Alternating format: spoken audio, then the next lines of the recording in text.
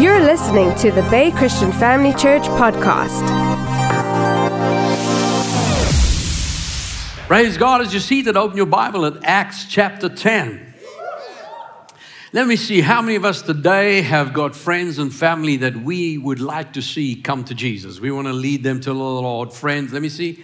Just raise your hand. I believe every single hand would go up, because we know that there are many, many people out there desiring to know Jesus, that they may not even be aware of it. But we have the responsibility of leading people to the Lord. Amen. Hallelujah. I know for myself, when I was brought up in a Christian home, I knew about Jesus and the Word. But through experiences, I had got somehow offended with anybody that tries to lead me to Jesus. I got very argumentative, very angry about it. But I thank God that I had a praying mother who never gave up on me. Aren't you glad that someone invited you to church? It's so important to understand that, because, Pastor Danny shared with me that there's a Dutch saying that when you translate it into English is, no, you've already got, yes, you can only gain. And what that means is that sometimes when we invite people to church and you ask them to come, they say no. And if you ask them like 10, 12 times, eventually they get angry and say, don't invite us. Like I eventually got to her and said, ask me one more time, I'll walk out your life. And we can sort of back off, like we don't want to. But if you don't ask somebody again, no is already your answer. So even if you ask them, you get no. If you don't ask them, you get no. But if you don't ask them, you'll never get a yes. Just in asking one more time, aren't you glad someone asked you one more time? Because in that time that I was asked, I came, and in coming, I heard the gospel for the first time like I'd never heard it before, and I was saved. Are you getting a hold of this? It's getting somebody to the place. Because here's the thing, you and I, you may never get behind a pulpit. You may never be able to preach. Even some people say, I don't know how to lead people to Jesus. We make it easy. Get them in the building. You see, that's what we got to understand, that this is part of growing and expanding the kingdom of God. When I first went to church, I didn't go in wondering who paid for this, who paid for the building, who paid for the lights, how's the sound system. None of that was there.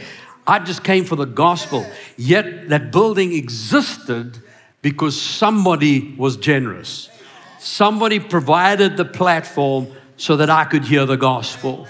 And so now that I'm born again, I know when I first got saved, I had a whole list of needs. How many of you know what I'm talking about? The first 2-3 months, it's please, Lord, please, Lord, please, Lord. I mean, my wife needed healing. I needed deliverance in our finances. I needed so many things sorted out in my life. And God was doing amazing things in my life. But then eventually you get to a place where you say, now I'm born again, I'm saved, everything's blessed. But here's the thing, the gospel's not just for me. I said the gospel is not just for you.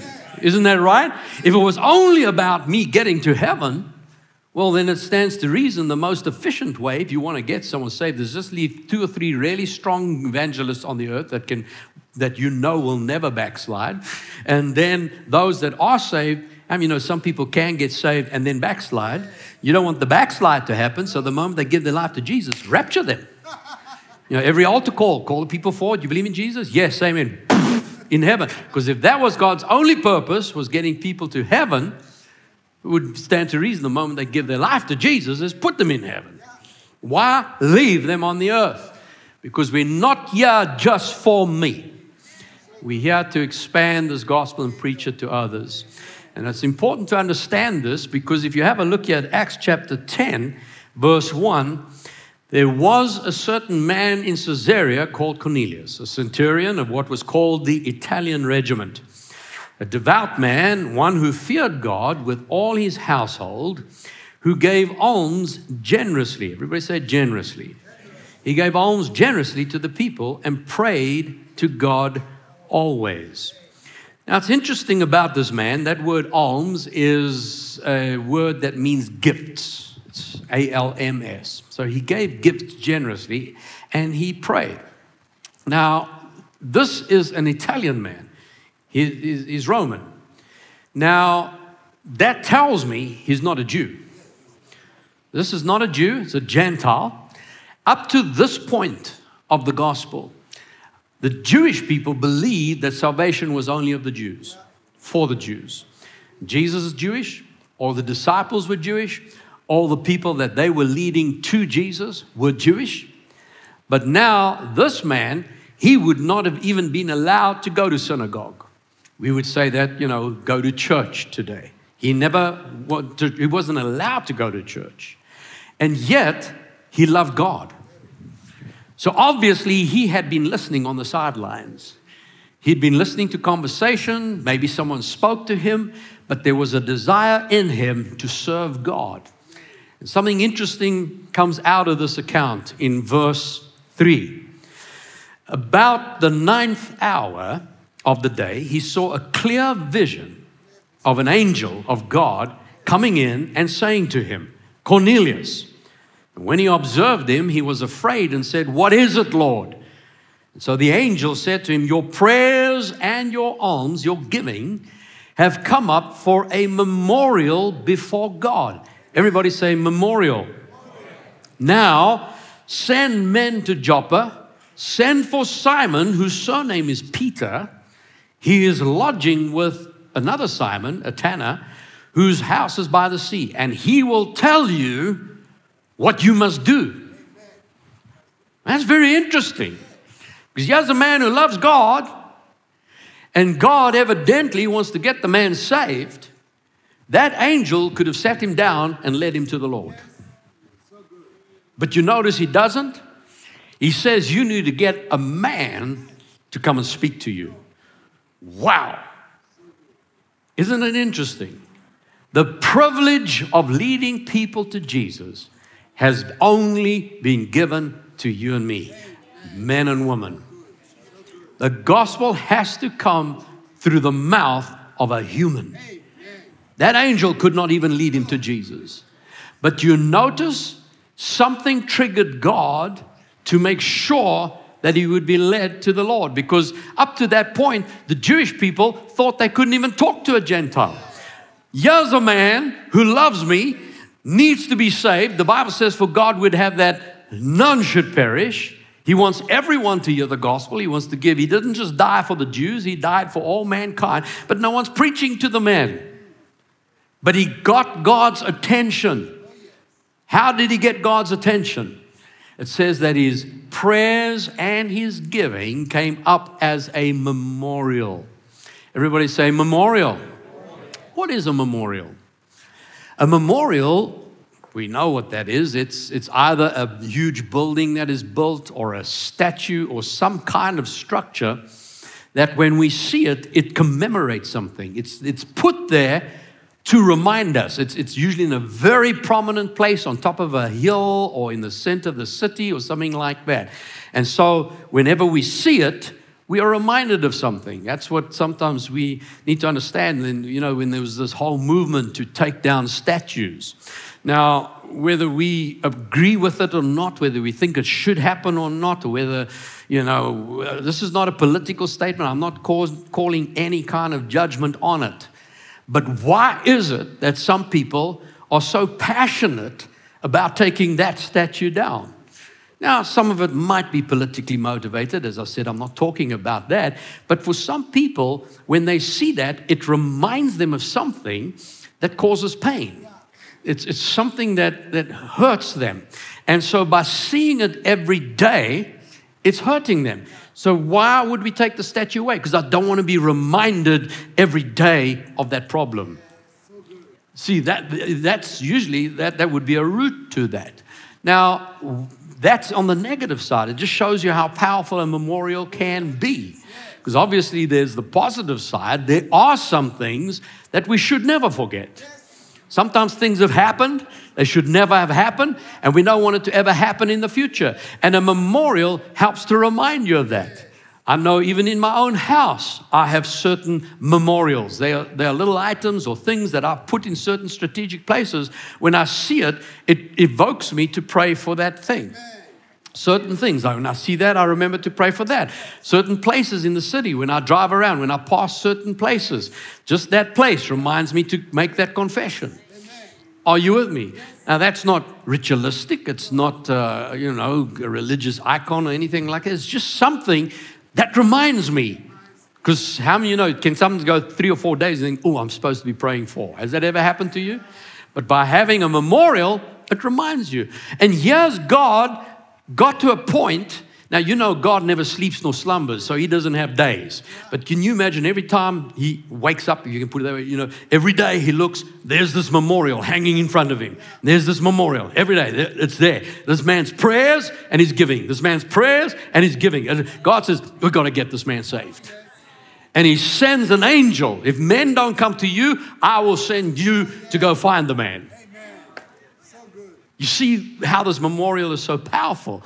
Now, what was this memorial? What reminded God? It says 2 things. One, prayers. The other, his giving. Now, prayers, I understand that because the Bible says all our prayers come up before him and he hears every prayer. And the Bible tells us that if he's heard our prayer, we believe because he's heard it, he will answer it. So, yes, I understand that. But why is giving such a powerful memorial? Because it was his prayers and giving.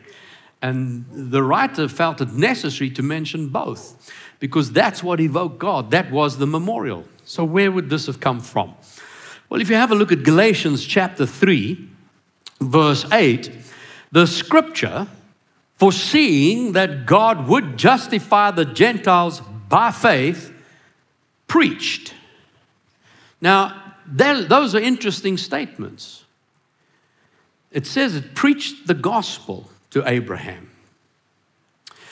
Now, I don't know about you, when I use the word scripture, it sometimes still slips out of my mouth because it's so in there, as we've used it for years. When I say scripture, we think of a written verse. Isn't that what scripture is that? We kind of refer as the written verse. Yet, we see the scripture, a number of things. 1, foreseeing. 2, spoke, preached. 3, saying. Now, I can understand if you read a verse in the Bible, it can speak to you.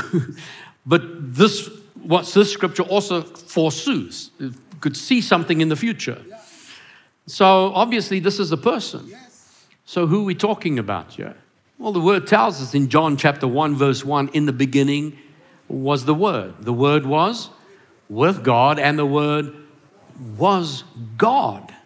And then verse 14, that Word became flesh and dwelt amongst us. Who's that?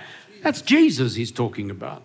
So before he was Jesus, the man, he always existed as God, but known as the Word. So the Word of God is not your Bible. The book, the printed book. I know we refer to it as the Word of God, but technically that's not true. The Word of God is a person. The Word of God is Jesus, God, the Word. Then the Word was spoken to men, revealed to men, and then they wrote it down. That today is the written manifestation of the Word of God. But here's what's so powerful is that when you take that Word and read it out loud, like even now I've been reading verses to you, you've been listening to my voice. If you're listening later, you listen either on a podcast or whatever, someone says, oh, I recognize who that is. That's Pastor Allan. You may know my voice, but it's not Allan. When I read a scripture, it is literally God speaking. It's not just look what is written. Let me remind you of what it says. When I read it out loud, that is God speaking to us. And this scripture, God speaking, knowing that he wanted to save the Gentiles, had to preach the gospel to Abraham. Now, if we say word gospel, what do you hear? Because you say any word, we all got different interpretations. If I said the word dog, I don't think anybody thought D-O-G. The moment I said dog, you may have had a quick picture in your mind. That maybe it's your dog at home. Maybe it's a dog that you would like. But we all had a dog. If I asked you to describe a dog, I can guarantee you, for as many people are here, we might have that many different dogs. Isn't that right? Big dog, small dog, black dog, white dog, straight hair dog, curly hair dog. Are you with me? That word dog alone can evoke a lot of different meanings. So the same way, if I say gospel, what is the gospel? People immediately say, well, it's the good news. Yes, but what is that? What is the good news? And I interviewed different people. I said, tell me what the gospel is. And I wrote it all down. Probably by the most, because we are well educated in the word here, is we would have a nice, maybe a page long or 2 pages describing, if I use every single statement, all slightly different, but we'd have the whole gospel. Jesus loves us. He died, came to the earth, was born as a man, raised in wisdom, died, paid the price, took our sin, bore sickness and disease, became poor that we could be rich, and then he paid full price, rose from the dead, is alive today. Are you with me? You come out, you can teach a whole message on what the gospel is. But just for today's purposes, it's summarized in one line. Paul is saying the scripture, knowing the Gentiles would be saved, preached the gospel to Abraham beforehand, saying, what did he say? In you, all the nations of the earth shall be blessed. Say, I've just heard the gospel. In you, all nations shall be blessed. Well, when did that happen? Well, let's go have a look at it. Genesis chapter 12, Paul said, this is the gospel. So let's read it. Verse 1. Now the Lord had said to Abram, get out of your country, from your family, and from your father's house, to a land that I will show you. I will make you a great religion. Oh no? What did he say? I will make you a great nation. I will bless you and make your name great, and you shall be a blessing. I will bless those who bless you.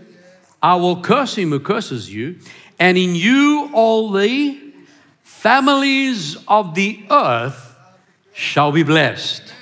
Everybody say generations. Family, God is a God of generations. He says to Abraham, I'm going to bless you. But you notice, Abram at this point is not serving the Lord. He didn't wake up one day and said, let me go find if there's a God that will bless me. He's just minding his own business. And then God appears to him and then says, I have chosen you. Now, why did he choose Abraham? Now, if we study it out, I don't have time to go look at all the verses today, but you will find the reason God chose Abraham is because he was a man who taught his children well. Amen. Isn't that interesting? Amen. God says, I've chosen him because he teaches his children. Why would God do that? Well, he said, I'm not just here to bless you. You're going to be a blessing. Not only that, you're going to become a great nation, but I'm not just here to bless this nation, you. I'm here, you're going to be a blessing to nations. In other words, this is a worldwide message. But to reach the earth, I can't give it to a selfish man who'll keep it to himself. I need to give it to somebody that I know will teach their children what I tell them, what I'm telling you today. Now, it stands to reason if he's taught his children well, not only will he teach him what God told him, he'll teach his children to tell the next generation. Why? Because God's looking down through the ages, and Jesus is still going to be born thousands of years later. But I need to know there's a nation that will not just keep it to themselves, but teach the next generation that will take it and teach the next generation so that I can bring the manifestation of this gospel into the earth. And he takes Abraham and teaches him this. So you can track the life of Abraham, and the Bible says he's a man that pleased God because he lived by faith. And you get down to Genesis chapter 14. As you know, Lot, his nephew, was captured, and his families, and then Abraham took the men that were servants in his house, went and conquered the kings and got them all back, as well as got all the spoils of the war. And then he goes to his priest, verse 18, Genesis 14, verse 18, Melchizedek, king of Salem, brought out bread and wine. He was the priest of God Most High. Now, look at that. We still don't have a religion. Yet he's the priest of the God Most High. So there were men that represented God in the earth already. And Abraham goes to his priest, and then Melchizedek says to him, verse 19, Melchizedek blessed Abraham and said, "Blessed be Abraham of God Most High, possessor of heaven and earth, and blessed be God Most High, who has delivered your enemies into your hand." God has delivered your enemies into your hand. And what's the response? And Abraham gave Melchizedek a tithe, a tenth of all. That's an interesting response. See, that's when you bring up the concept of the tithe.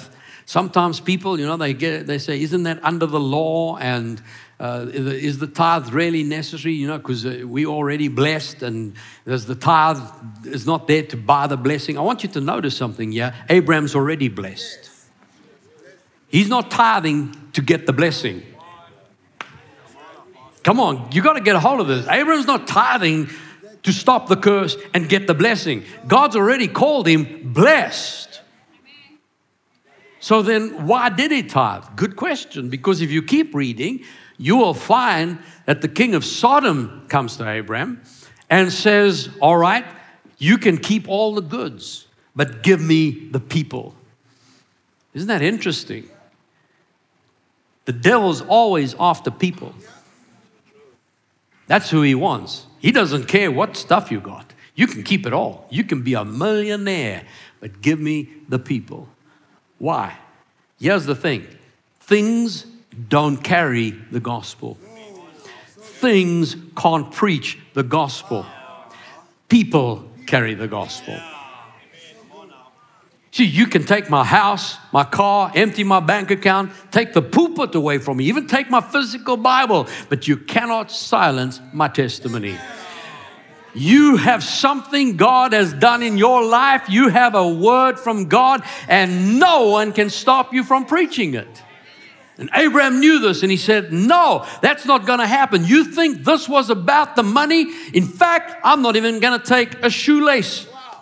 No man will say he made Abraham rich. See, there you can see in Abraham's mind, he wasn't tithing to get rich. We got to understand why we do these things. A lot of people can pick up the wrong idea, and the devil can twist it and get us so offended with the message that we lose the power of it. So he wasn't tithing to get rich. In fact, he said, keep the stuff. He wasn't tithing to get blessed. He's already blessed. He's not tithing under religious law. He's serving God. So why did he tithe? He recognized everything he did and has and got and can do is because of God, and I'm honoring him.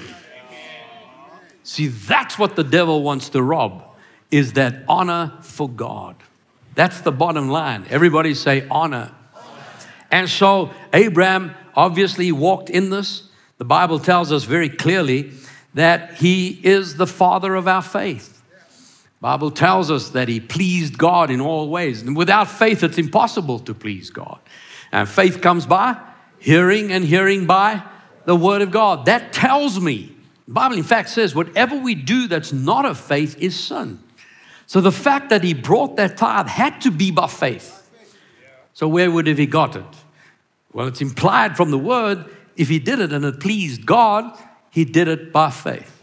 See, that's where we also have to recognize is that when we do anything in the kingdom of God, that action, we can get to a place where, the Bible's very clear is that we aren't saved by works. Isn't that right? For by grace you're saved by faith, not because of works. So our works are not what keeps us saved. The works are not what gives us salvation. But we understand that doesn't negate the works. The Bible tells us in James chapter 2, verse 1, that also faith by itself, if it does not have works, is dead. Isn't that interesting? You say you have faith, and I have works. Show me your faith without your works, and I will show you my faith by my works. You believe that there's one God. You do well. Even the demons believe and tremble. That's an interesting statement.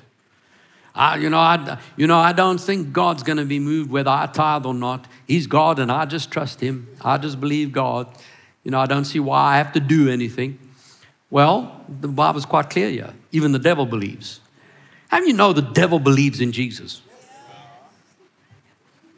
He was confronted by Him. You and I still believe by faith that He is alive. The devil's actually seen Him. He's been whipped by Him. He knows Jesus bore every sin. Isn't that right? He saw every sickness and disease taken. He believes. Does that help him? No. It has to be responded with. So he says, just because you go to church and you believe, you recognize there's something that's going to happen as a result. Verse 20. Do you want to know, foolish man, that faith without works is dead? Verse 21. Was not Abraham, our faith, justified by works when he offered Isaac, his son, on the altar? Do you see that faith was working together with his works, and by works, faith was made perfect? In other words, you're saved by faith without the works. But now that you are saved, you have faith. That faith is developed in the works. You are saved to good works. And the scripture was fulfilled, which says, Abraham believed God and it was accounted to him for righteousness. That's Genesis 15, verse 6. He was called the friend of God. You see then that a man is justified by works and not by faith only. What is that saying? In relation to what I've just described, when he heard he's blessed, it activated an action. Do you believe you're blessed? Yes, same man. Well then, are you tithing? Oh, no. You see, there's that activation. If I truly believe God has blessed me, and I truly believe He supplies my every need, then that tithe is not going to make any difference to the way I live. Are you with me? It's not going to, if I give it, it's not going to cause anything less in my life because God still blesses me. I'm blessed with knowing He's God. Not because that money can do something for me. You're getting a hold of this. So, Abraham lived by faith. Whatever he did, he acted. He knew he could sacrifice Isaac because he was the seed to the many generations. So even if I sacrifice him, Hebrews tells us he saw Isaac raised from the dead. And so in proof of that, he moved forward and he acted. He didn't say, God, I believe, amen, hallelujah. God says, that's enough for me. No, in his action, God said, now I know that you trust me. Can you see that? So, did he pass that on? Because he's a man who teaches his children. Well, let's have a look at the life of Isaac, Genesis chapter 26, verse 1. There was a famine in the land beside the first famine that was in the days of Abraham. Now, what's a famine? A famine is where there's a lack of food. Why would there be a lack of food? Chances are there's a drought, and because of the drought, they're not able to produce food. There's a lack of money or whatever reason, but people are struggling. They're not able to eat. How many recognize that in South Africa right now, we have a famine? It may not be a drought, a physical rain drought, or a lack of food in the supermarkets, but if you look at the financial pressures, interest rates are very high. You look at the pressures of our utilities that haven't been working, that have been, destroyed through corruption and broken down through lack of maintenance. You look at the whole of the nation, a lot of people have been struggling. people have been battling. You may have felt the pressure of that. And so one could say that would be equivalent to a famine. Now I want you to see what happened. Isaac went to Abimelech, king of the Philistines in Gerar. The Lord appeared to him and said, do not go down to Egypt, live in the land of which I shall tell you. Now, Egypt is a type of the world system. In other words, when there's pressure, there's trouble, it's easy to start looking at natural solutions. And God says, don't go to the world system for your solutions. You do what I tell you to do. And then verse 3, God commands him, dwell in this land, and I will be with you and bless you. For to you and your descendants I give all these lands, and I will perform the oath which I swore to Abraham your father. What are we listening to? The gospel that we've just heard in Genesis chapter 12. It's just the same word has now been spoken. Verse 4, I will make your descendants multiply as the stars of heaven.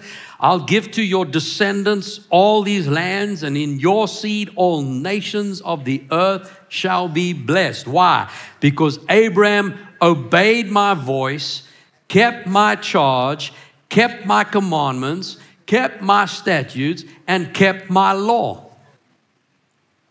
Now, family, you recognize that's not religious law. This is something he's heard from God. And whatever he heard from God, he obeyed. So what was the result? Verse 6, Isaac obeyed God. He dwelt in Gerar, right there where the famine is. And come down to verse 12. Then Isaac sowed in that land. What man in his right mind will take good seed and put it in the ground of where it's known to be a famine? There's a drought. Why would he put seed in the ground when no one else is sowing seed? You could have used that for food. No, he believed God. He had heard from Abram. If God calls you blessed, you can sow right here, even if your neighbor's crops are dying. Oh, come on. In the middle of a drought, in the middle of a famine, in the middle of the whole economy collapsing, you can still trust God. And he sowed in that land, and he reaped in the same year 100-fold, and the Lord blessed him. Again, notice, the harvest is not the blessing. The blessing is what God puts in his life. But on the action of his faith, he reaped the harvest. And then the man began to prosper, continued prospering until he became very prosperous. So evidently, this man was a tither, even though it's not mentioned. He trusted God. Now, how do I know that? Remember, teach your children. So what about his son? Let's go and have a look at Genesis chapter 28. Now, remember what happened is that Jacob managed to con his father and stole the birthright that belonged to Esau.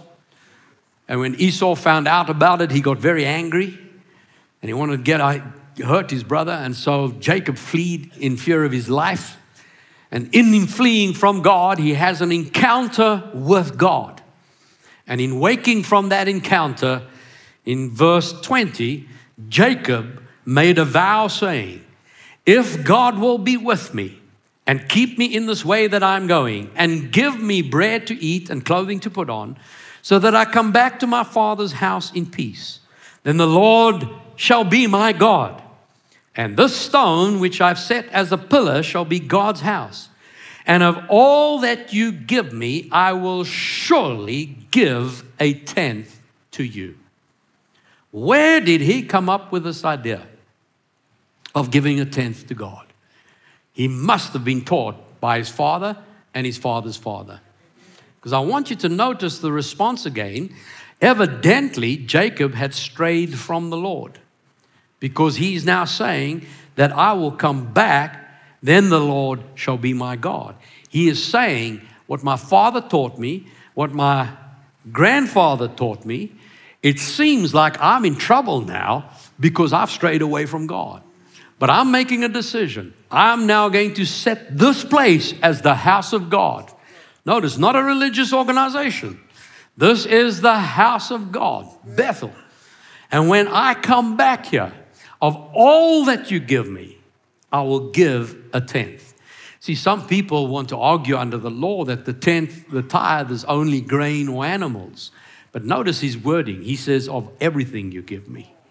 Of whatever you give me. Doesn't all include all? Why? That's what all means. So he says, when I do that, I will come back and honor God because he is my God. So did it work for him? Did God honor that word? Well, as you recall, Jacob fell in love with Rachel, wanted to marry her, and Laban said, you can have her as a wife if you work for me for 7 years. He did that, and Laban gives Leah as his wife. And when that's revealed, he realized he still wants Rachel as a wife. So Laban says, then you work another 7 years, which he did faithfully. And in fact, he went on working for Laban, in fact, almost 20 years. And eventually Jacob approaches Laban and says, I want to now go establish my own household. And he comes to him and says he wants to go and leave the house. And Laban tries to talk him out of it. Genesis chapter 30, verse 27, Laban said to him, please stay, for I have found favor in your eyes, if I have found favor in your eyes, for I have learned by experience, the Lord has blessed me for your sake. Now, isn't that what the Lord said? I will bless those who bless you. There's something about the blessing. It's generational, but it also flows to whoever else gets involved with you. God says, if anything tries to stop this blessing, I will stop them. The devil cannot stop you from being blessed. And those that get involved with it, they will also be blessed. And if you think about it, imagine there's a valley full of farms. Let's say there's 20 farms in the valley, but there's only one man and woman of God. The family that loves God, serves Jesus as their Lord and Savior. They're born again Christians. The rest of the farms, they're all atheists. But let's say there was a drought. But that family gets together and they call on their covenant with God and say, Father, you've blessed us. Now I'm asking you to bring rain to this valley in the name of Jesus. And God answers. And then they wake up the next morning and there's just a tube of rain falling on their farm. Is that what happens? That whole valley gets rain. God rains on the righteous and the unrighteous. Why? For the righteous sake. The neighbor next door doesn't even know why it's suddenly raining. He's just thinking, wow, these things happen. Yeah, there's a righteous man next door. That blessing flows over. Family, wherever you are is blessed. You walk into your business, it's blessed. You walk into a shopping mall, that's blessed. You put your hand to something, it is blessed. That blessing flows through you. Whatever you touch, your family is blessed. Your ministry is blessed. Shout amen. And he says, I see this. So I'm asking you to stay here. So Jacob considers this and he says, look, no, I need to be on my way. And he says in verse 30, for what you had before I came, he's telling Laban, was little. It's increased to a great amount. You're rich because I'm here. You're rich because I'm here. I've seen it happen. When I go places, that organization, that institution sees the blessing manifesting in their lives. You've probably seen it as well. Amen. And it's increased to a great amount. The Lord has blessed you since my coming. But now I want to provide for my own house. And so they negotiate. And God gives Jacob a strategy with the animals. We won't look at that in detail now. You can go read it in your own time. But I want you to see the result. Verse 43. Thus Jacob became exceedingly prosperous. He had large flocks, female and male servants, camels and donkeys. So evidently, this blessing that God had spoken, as Abraham manifested it, he spoke it to Isaac and Isaac to Jacob. It was working. And you keep reading, God speaks to Jacob about him going back, and he says to him, it's because of the vow you made for me in Bethel. You see that? Because you honored me, you've seen the blessing at work. Hallelujah. So that'll help us have some insight in Malachi chapter 3. Let's go and have a look at this. Now, Malachi chapter 3, we understand, is spoken under the law system. Eventually, the tithe was brought into the law. It's not a different tithe. It's not a legal religious tithe. It's that God wants to see Israel blessed the same way Abram, Isaac, and Jacob, who becomes Israel. So God wrote it into the law in a way that he could manifest the blessing. But if you look at Malachi 3, you can still look at the principles. The principles are exactly the same for everything related to the tithe. One of the things that you study out of Malachi, the reason God's addressing them is because their attitude had grown sour. And if you read through it, that's constantly about their approach. They were saying, they look at everybody around them. They're not serving God. All the other nations are heathen, and they seem to be doing better than we are. What's the point of giving and honoring God? In fact, they got to a place where they started giving God the broken and the lame and the damaged animals because, they've got to give something, but it's pointless giving the best. And God says, do that with your governor. That's a good thing to look at. What's he saying? Try that with your government. How many of you pay tax here? You should. If it's, you give to Caesar what is Caesar's, amen. So if you're earning, you are paying tax. But if you notice, the tax man doesn't even trust us. He takes it before it's in your bank account. He's not going to see if you return it. Isn't that right? In fact, if you get anything that doesn't go through a system, you have to still declare it. And if they find out you didn't tax on it, then what happens? They arrest you. Now imagine someone's in a court system. They say, no, look, I know I used that tax, but that month I had to, my grandmother needed a place to stay, and my children, and the interest rates. Have you seen the interest rates? They're just so high.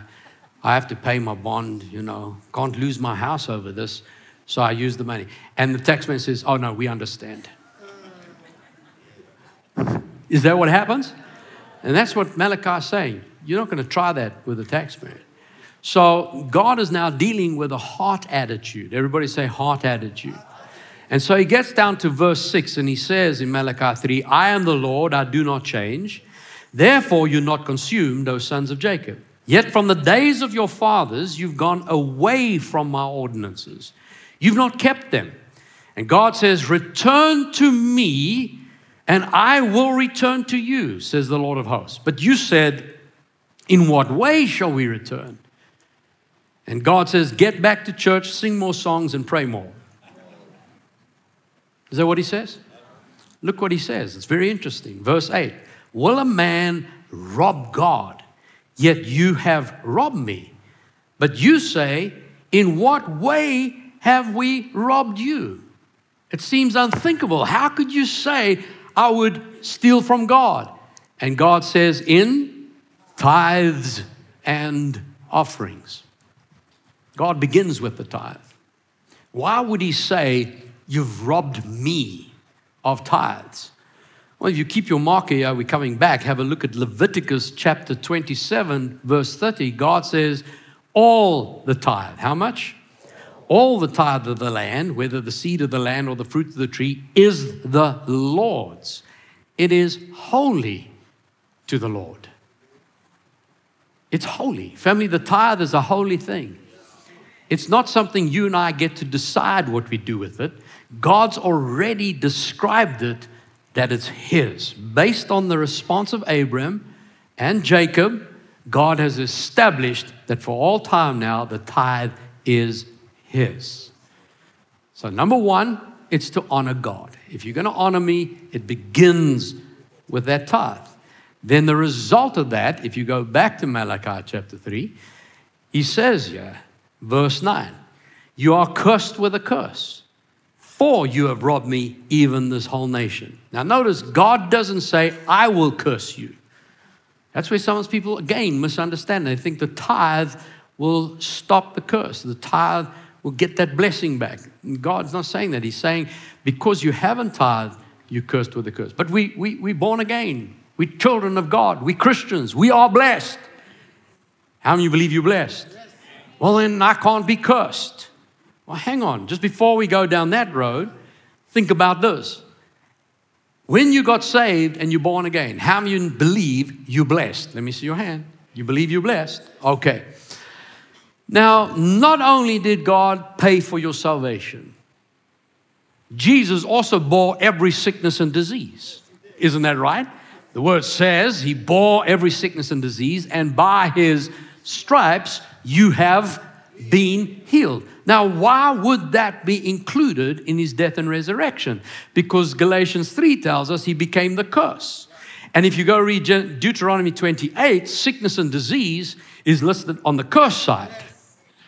So sickness and disease is from the curse. Yes?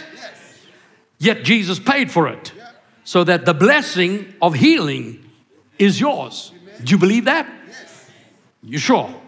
All right. Since you gave your life to Jesus, how many of you have experienced sickness? Every one of us. But I'm not cursed. And yet, the enemy still tempts us to give up on that blessing.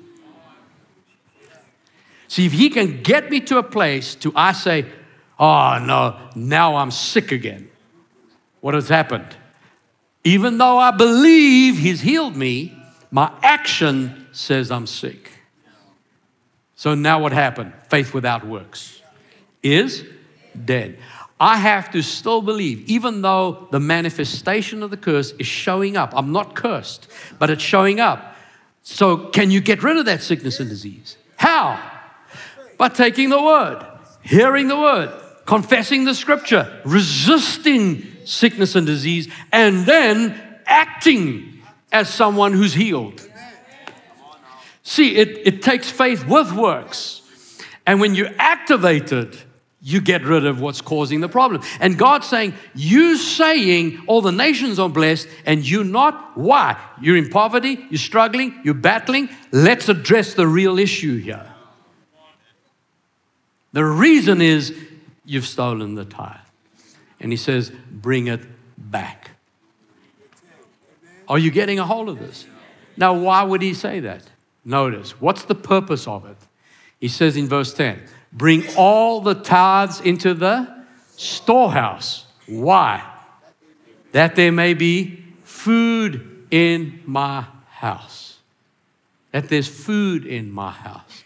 See, here's the thing. God has designated the tithe to increase His kingdom. Food in the house of God. What's that for?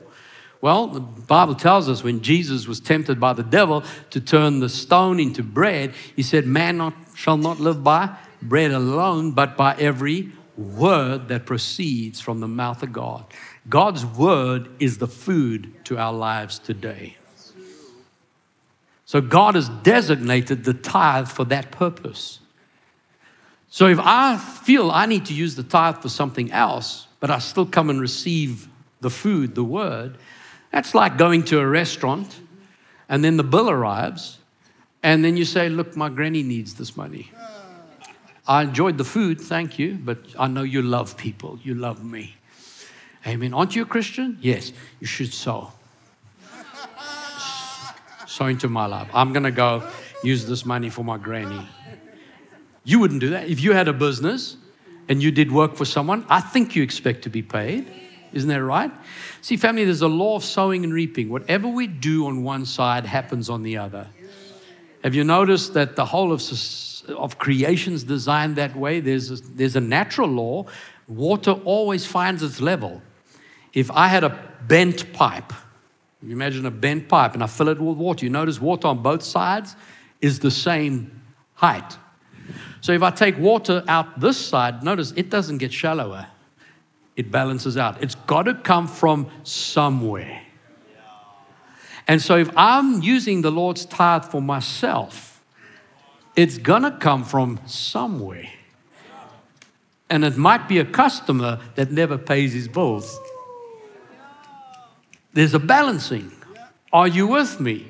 So what I do, if I want to see my business blessed, all my customers, I want to see an increase of customers, I honor God You are blessing my business. That means whatever I receive, I honor you because I want to see your kingdom increase. I want more people to hear the gospel. I may be saved. I might have everything met in my own life. But even if I leave here, if Jesus doesn't come in my lifetime, this that I've sown into will stay behind and keep preaching the gospel. Others will use it. Others will come to hear the word. Others will speak from this pulpit. And if they pass, my children, they have children, and they have children, and we 200 years, Jesus still hasn't come for some reason. He's coming later. This whole generation that's alive could have passed, and the generation we don't even know yet will come in, and they will continue because of what you've been sowing. Come on, give Jesus praise if you can see that. And God gives an astounding promise here, and He says, if you will do this, try me now in this. If I will not open for you the windows of heaven and pour out for you such blessing, there's not room enough to receive it. And I will rebuke the devourer for your sakes, and he will not destroy the fruit of your ground, nor shall the vine fail to bear fruit for you in the field, says the Lord of hosts, and all nations will call you blessed. Say the gospel, for you shall be a delightful land, says the Lord of hosts. Amen. Notice what's He saying? You get involved with my work, I will make sure your work always prospers. The enemy cannot stop your source of income when you're honoring me. I will take it personally to protect you. Hallelujah. And you can see that borne out by the mouth of 2 or 3 witnesses. Proverbs chapter 3 verse 9 says, honor the Lord with your possessions. It's an honor. It's not about buying anything. It's not about pushing that curse back. It's buying the blessing. Whatever people come up with their arguments, it says here, it's honor. Say that, honor. You honor the Lord with the first of all your increase. And God does give a promise. He says, so your barns will be filled with plenty and your vats will overflow with new wine. Hallelujah. Hallelujah. How many of you can see this is a generational blessing? And because I have tithed, my children are blessed. Their children's children are blessed. And even when I'm gone, the children's children will be blessed. Hallelujah. And this gospel will continue to be preached because there are generous people. And that is the memorial that goes up before God. You're honoring Him. And God will send angels, will get people involved, send people to come and talk to lost family members, will move on your behalf because you've put Him first. Hallelujah. Has this blessed you? Yes. Amen. So, family of God, I want to encourage you. For those that have already been tithing, this word has been a word of encouragement. Sometimes we can lose track and it becomes a religious ritual. Never, ever, ever tithe out of fear. Oh, if I don't tithe, the devil's going to get me. Stop right there and renew your mind to what I've explained today, because it must be done from a heart of faith. You honor God. Amen. So if nothing else, I want this to be a reminder. I'm doing this to honor God, to serve Him first. If you haven't been tithing, make a quality decision. God says, prove me. It's an activation that He says He will personally oversee. Amen. And don't lose sight of it, because I know the pressures can get heavy. But I know this, Janine and I made a decision that when we heard this message for the first time, we made a choice. That is never compromised. We've been challenged on many different levels, and it's easy. I've even had a financial manager point at my spreadsheet, at the tithe that's on top, and said, I can help you if we can use this. I can help you pay off some things. I said, that is non-negotiable. Even in tough times, we never gave up on that. And we've seen God bless us. Amen. So I want to make sure that you're a part of that as well. So if you're doing this for the first time, you can take an envelope, just register on there that you are now a tither. We make a decision to pray over you every single day because I want to see this blessing. Then when you're in a blessed place, just as Isaac did, as you get ready to sow your tithes and offerings for today, 2 Corinthians chapter 9, verse 6 says, I say, he who sows sparingly will also reap sparingly. He who sows bountifully will also reap bountifully. Everybody say generosity. So let each one give as he purposes in his heart, not grudgingly of necessity. God loves a cheerful giver. How do I give as I purpose in my heart? It means you're not using your head to decide if you do or not. And if I'm giving from my heart, means it's done by faith. Faith comes by hearing, hearing by the word of God. So I've heard God's word and I respond from a heart of faith. What happens? God is able to make all grace abound toward you, that you always, having all sufficiency in all things, may have an abundance for every good work. Because it's written, He's dispersed abroad, He's given to the poor. This is that generous person. His righteousness endures forever. Now God, who supplies seed to the sower and bread for food, will supply and multiply the seed you have sown. He'll increase the fruits of your righteousness while you are enriched in everything. For what reason? For all liberality, which causes thanksgiving through us to God. What is liberality? It's generosity. In other words, God wants us to continue to be generous. But He doesn't do it. You're not generous out of your debt. He wants to get you to a place where generosity is easy. Why? Because I've purposed to live that generous life so that others can hear the gospel of Jesus. Hallelujah. Amen. So as you prepare your tithe for today, or the offering and the seed that you're sowing, you'll see there's different ways that you can give. You can either give online through EFT or use one of our scanning methods. If you are watching overseas, international, Zappa does accept international cards. And then, of course, you can give by envelope as well. Are you ready? Let's make a faith declaration over that today. Say this. Today, I heard the word of God. That word brought faith to my heart. And I am a believer, not a doubter. As a hearer of God's word, I'm also a doer. And I recognize of all that you give me, it is from you, Father. And because I am blessed, I honor you with the tithe of all. And I do it from a faithful heart. A heart knowing you are true. Knowing that your word is yes and amen. That you sent your word to deliver me. You watch over that word to perform it. Your word does not return void. It accomplishes the purpose you sent it for. And I thank you. I am blessed. I praise you for it.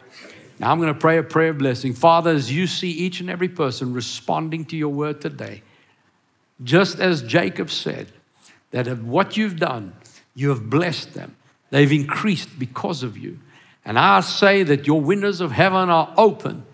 Now, devil, you stop with your interferences. I bind every debt and lack. I bind everything that's tried to steal the finances and cancel those assignments in the name of Jesus. And I thank you, Father, you have called your family blessed. And everything they put their hand to prospers and increases more and more. We praise you for it and give you glory in the name of Jesus. If you receive that, shout the loudest amen.